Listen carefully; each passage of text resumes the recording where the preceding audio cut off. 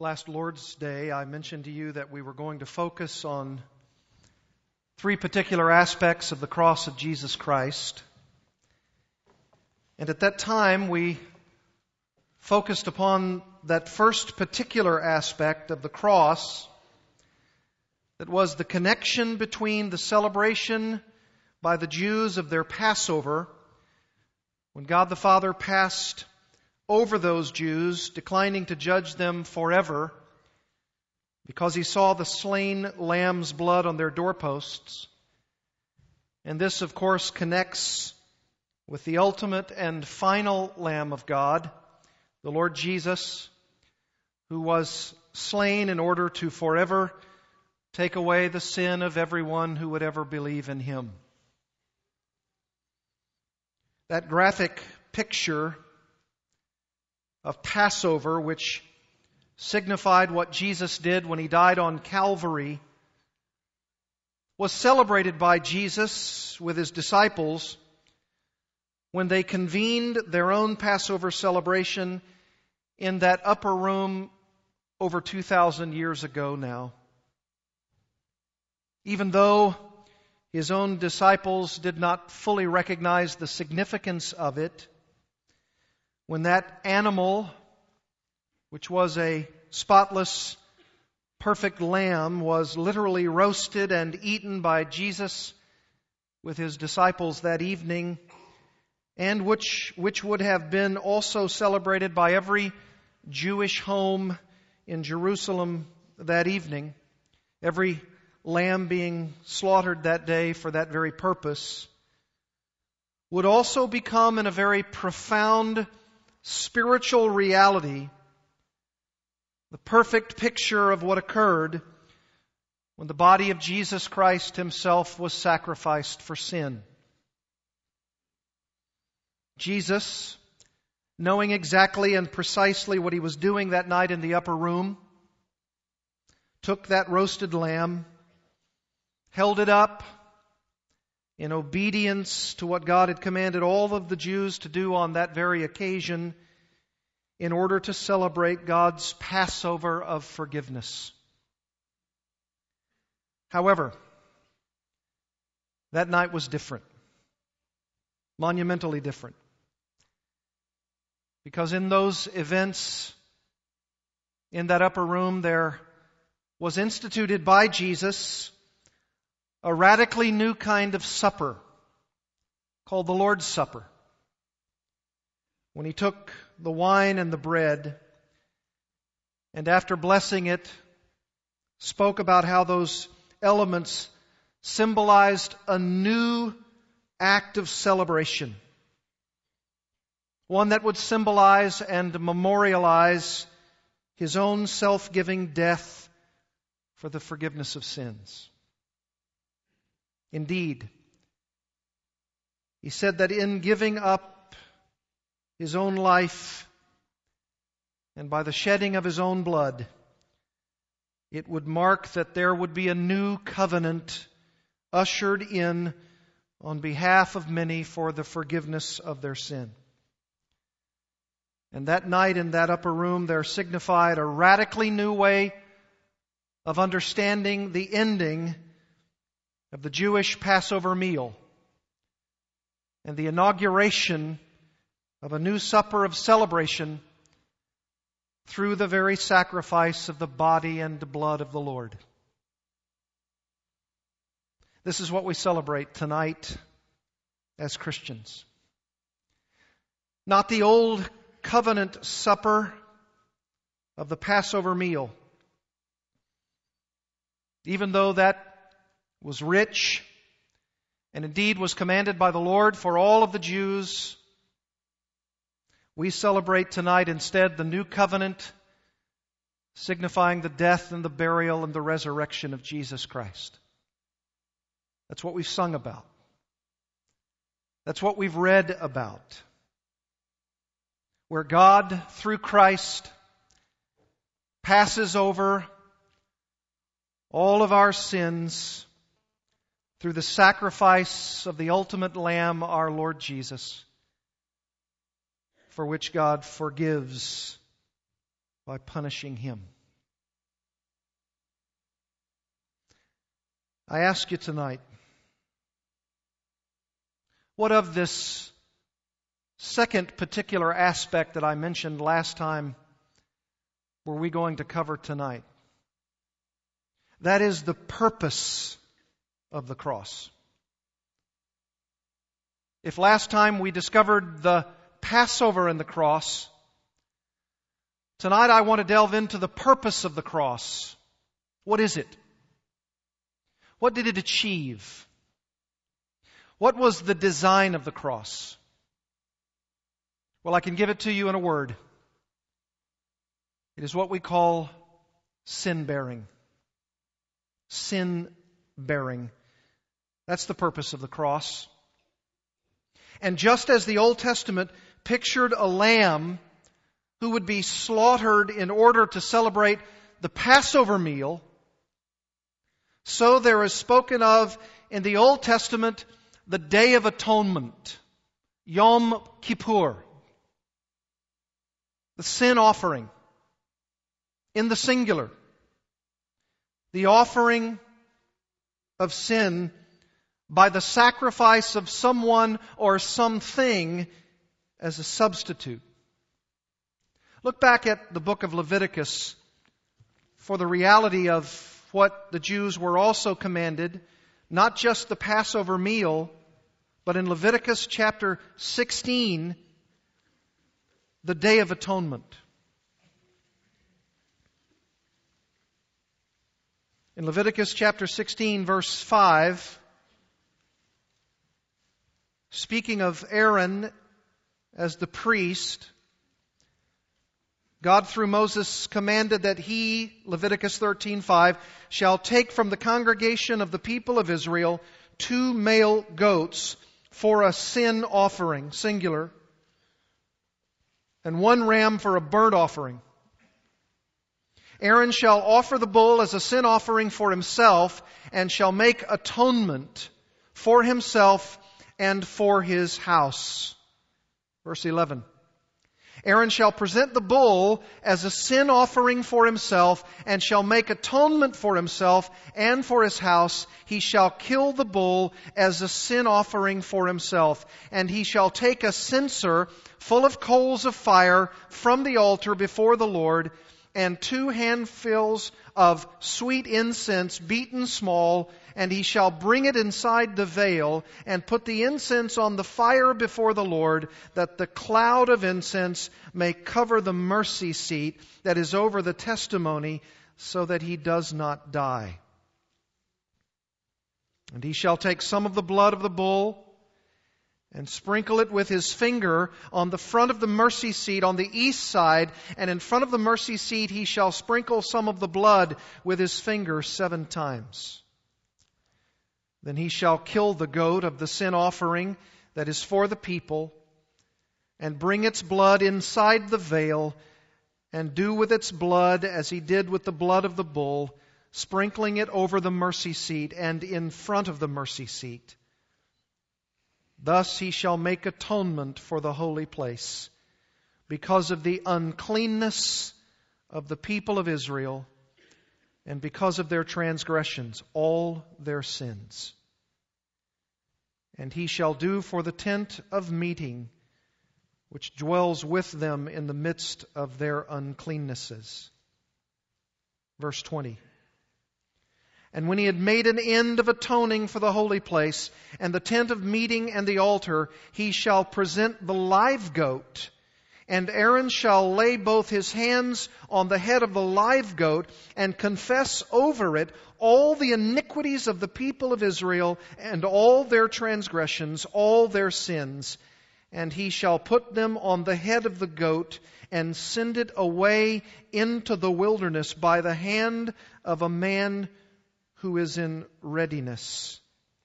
The goat shall bear all their iniquities on itself to a remote area, and he shall let the goat go free in the wilderness. That was a command of the Lord. The Day of Atonement, Yom Kippur, has been celebrated from that very day to our own. And that particular picture, which was commanded by God, was to ultimately show that there is coming a day of atonement that will supersede that day like no other.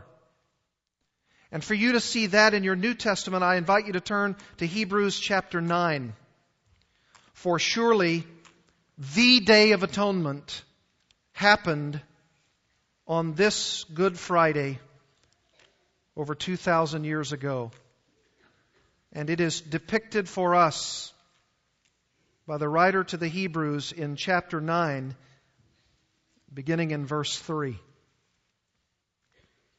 Behind the second curtain was a second section called the Most Holy Place. Having the golden altar of incense and the Ark of the Covenant covered on all sides with gold, in which was a golden urn holding the manna, and Aaron's staff that budded, and the tablets of the covenant. Above it were the cherubim of glory, overshadowing the mercy seat. Of these things we cannot now speak in detail. These preparations having thus been made, the priests go regularly into the first section, performing their ritual duties. But into the second, only the high priest goes, and he but once a year, and not without taking blood, which he offers for himself and for the unintentional sins of the people. Verse 11. But when Christ appeared as a high priest of the good things that have come, then through the greater and more perfect tent, not made with hands, that is, not of this creation, he entered once for all into the holy places, not by means of the blood of goats and calves, but by means of his own blood, thus securing and eternal redemption. For if the blood of goats and bulls and the sprinkling of defiled persons with the ashes of a heifer sanctified for the purification of the flesh, notice this, how much more will the blood of Christ, who through the eternal Spirit offered himself without blemish to God, purify our conscience from dead works to serve the living God. Therefore he, Christ, is the mediator of a new covenant, so that those who are called may receive the promised eternal inheritance, since a death has occurred that redeems them from the transgressions committed under the first covenant. You see, only those sins that were committed in the first covenant could not take away sin.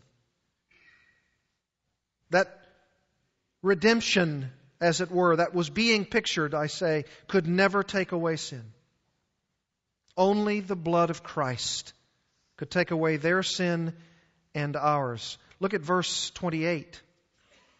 So Christ, having been offered once to bear the sins of many, will appear a second time, not to deal with sin, but to save those who are eagerly waiting for Him.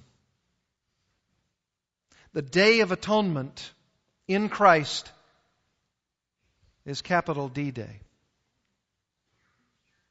Isaiah 53, a very familiar passage to you, if you'll turn there, also speaks poignantly to what was being pictured and prophesied by Isaiah about Jesus, the suffering servant, in Isaiah 53, verse 4.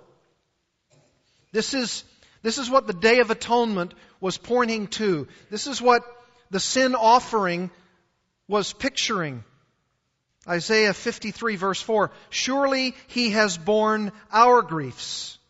This is the sin bearing that I'm referring to regarding the cross of Jesus. Surely He has borne our griefs and carried our sorrows, Yet we esteemed him stricken, smitten of God, and afflicted. But he was wounded for our transgressions. He was crushed for our iniquities. Upon him was the chastisement that brought us peace, and with his stripes we are healed. Look at the latter part of verse 7. Like a lamb that is led to the slaughter, and like a sheep that before its shearers is silent, so he opened not his mouth.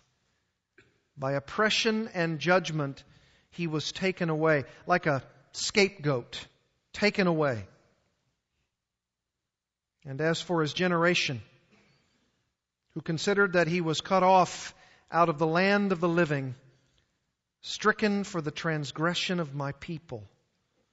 Look at the latter part of verse 11. By his knowledge shall the righteous one, my servant, make many to be accounted righteous, and he shall bear their iniquities. The latter part of verse 12. He poured out his soul to death and was numbered with the transgressors. Yet he bore the sin of many and makes intercession for the transgressors. Is not that a picture of the suffering servant, our Lord Jesus? That's why Peter can say so poignantly in 1 Peter chapter 2 these words about this suffering servant and ascribe it to Jesus himself. Chapter 2, verse 21. For to this you have been called, Peter says, because Christ also suffered for you, leaving you an example so that you might follow in his steps. He committed no sin, neither was deceit found in his mouth. When he was reviled, he did not revile in return. When he suffered, he did not threaten, but continued entrusting himself to him who judges justly. He himself, Peter says, bore our sins in his body on the tree, that we might die to sin and live to righteousness. By his wounds you have been healed. The Old Testament Day of Atonement was to sacrifice animals on behalf of the people, or to send a scapegoat out for the sending away of sin, as it were, into the wilderness, never to return. The design of the atonement, the sacrifice of Jesus, was so that he could bear the sins of everyone who would ever believe upon that cross, so that you and I would not have to bear the eternal weight of our own sin. That's the design of the atonement. That's the purpose of it. That's the accomplishing of what Jesus did there. It was so that he could become my scapegoat.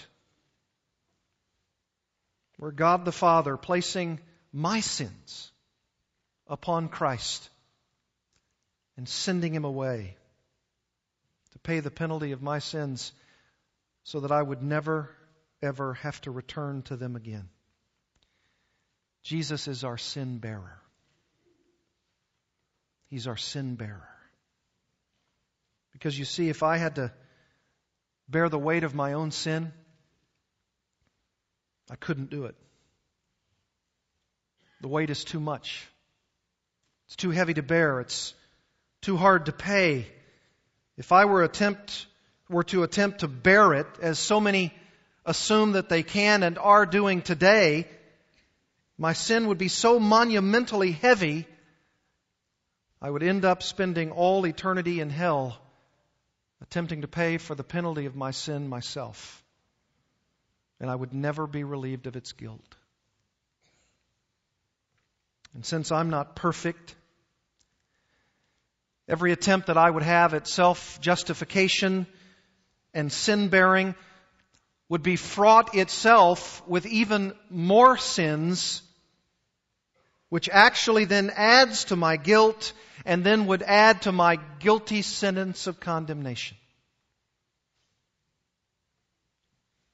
If there is no other sin bearer than myself, I'm hopelessly lost and I'm on my way to hell to be punished for the penalty of my own sin. What no perfect, spotless lamb or any other animal who would serve as a scapegoat could do for any Jewish person is to permanently take away their sin. And no amount of any self-effort on the part of anyone, even if they were commanded by God to partake in a religious ritual, could ever satisfy the wrath of a holy and righteous God against sin. No. The only way for a righteous and holy God to be propitiated, to be satisfied, is for there to be a perfect, spotless person to die on behalf of their sins. And positively, there needs to be someone who would live such a righteous life, such a perfect upbringing, who would then satisfy all of the demands of divine justice as written by God through Moses in the law. And there was one who did that. And negatively so, he would also need to be willing to give up that perfect, spotless life for the sake of all of those who would so desperately need him to have their sins be borne by him. And there was one who did that. And he is one and the same. In the kind providence and plan of our sovereign God from eternity past, the Father of our Lord Jesus Christ, the Son of God, who was and is himself God of very God, determined together that this second person of the Godhead would come to this earth and would be both that sinless, righteous keeper of the law and one who would be the sin bearer, who would die for filthy, wretched sinners like you and me. And that is precisely what he did. Shortly after showing his disciples this incredible picture of what the Passover meal was designed to point, Jesus told his disciples that he himself was to be betrayed, arrested, unjustly judged, hanged on a tree, and ultimately to die of his own voluntary will. And yet it was in the will of a sovereign God from eternity past. It pleased God to strike him, to put an end to sin. And this, my beloved friends, is the purpose of the cross. This is what the cross was designed to achieve. Do you want to know the design, the purpose, the achievement of the cross? It was so that sin would be borne on behalf of sinners who would otherwise be totally unable to bear it themselves. What a plan. What a purpose. What an accomplishment. It was to plan what we ourselves could never plan to occur. It was to purpose what we ourselves could never have conceived. And the Bible says it was all for love. All for love. Listen to Dr. J.I. Packer in his excellent article, What Did the Cross Achieve? Jesus Christ our Lord, moved by a love that was determined to do everything necessary to save us, endured and exhausted the destructive divine judgment for which we were otherwise inescapably destined, and so won us forgiveness, adoption, and glory. To affirm penal substitution is to say that believers are in debt to Christ specifically for this, and that this is the mainspring of all of their joy, peace, and praise, both now and for eternity.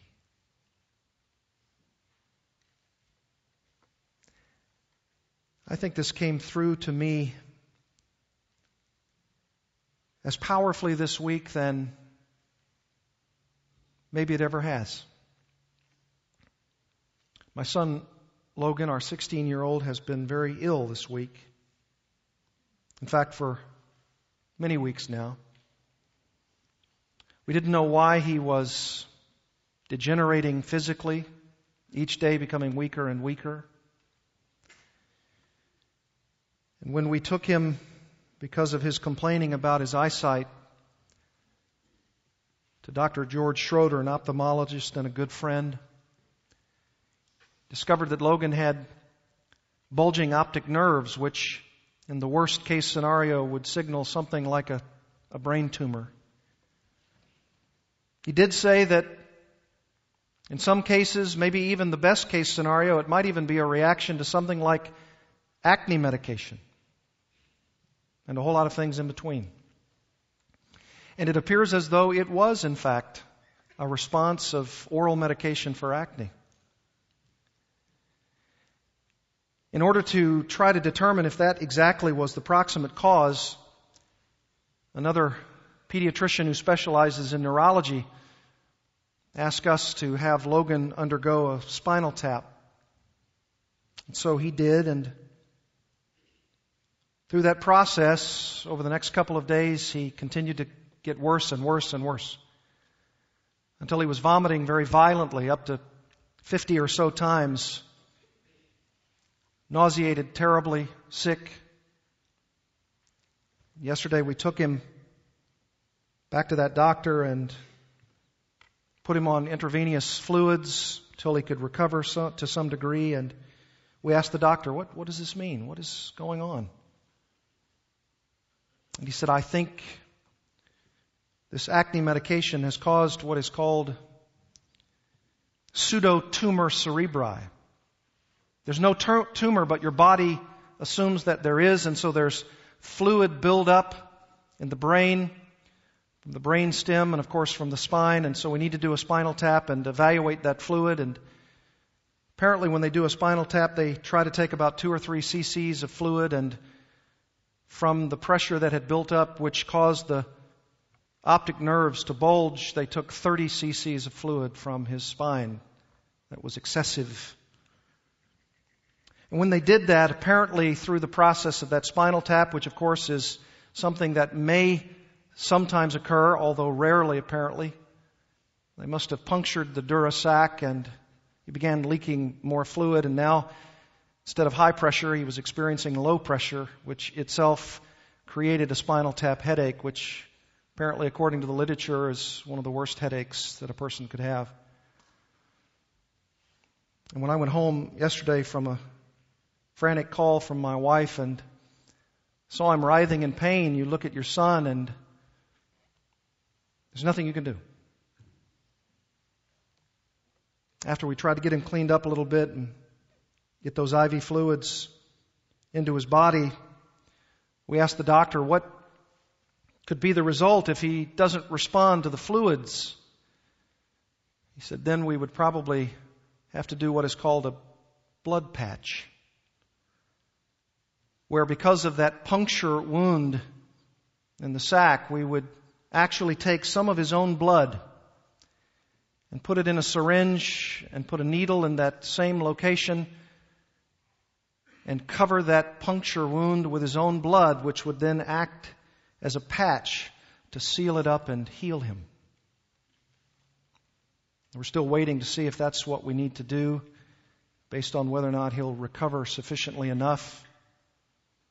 But as soon as I heard of that concept, I said to myself with obvious differences, that is a wonderful metaphor for what we need. Except we don't need our own blood. We need the blood patch of Jesus Christ, who took His own blood and administered on all of our puncture wounds of sin the only remedy, which when His blood patches our wounds, we are healed. We need the blood patch of Jesus. Do you have that blood patch tonight? Do you know Jesus Christ? Do you see Him as the sin bearer? One who has taken all of the puncture wounds of our sin and placed His own precious blood to cover us and to heal us. Do you know of the saving blood of Christ? Did I not read it in Colossians 1, verse 20? Having made peace through the blood of His cross. I want you to bow together with me. As we come now to the Lord's Supper,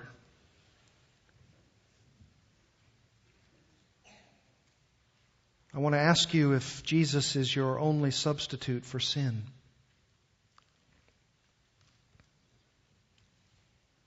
Peter says that He bore in His body sins on that tree. You must believe that Jesus alone is your only hope of salvation. Turn from your sin. The sin that will send you to hell forever. And embrace what Jesus did for sinners like you and me. If that's your heart response tonight, you've become a new creature in Christ. And if that's the case, please consider partaking of the Lord's Supper with us as a new believer in Jesus. If you already believe that Jesus is your sin bearer, you rejoice in that and you have basked in that joy for a long, long time, regardless of whether you are a member of this local church or not, you too participate in this supper of the Lord with us. And all of us rejoice in the Lord that Jesus is Himself the ultimate and final substitute on the Day of Atonement, when over 2,000 years ago He bore our sins in His body on that accursed tree. Celebrate with us as we partake of the bread and the cup. We pray in His name. Amen.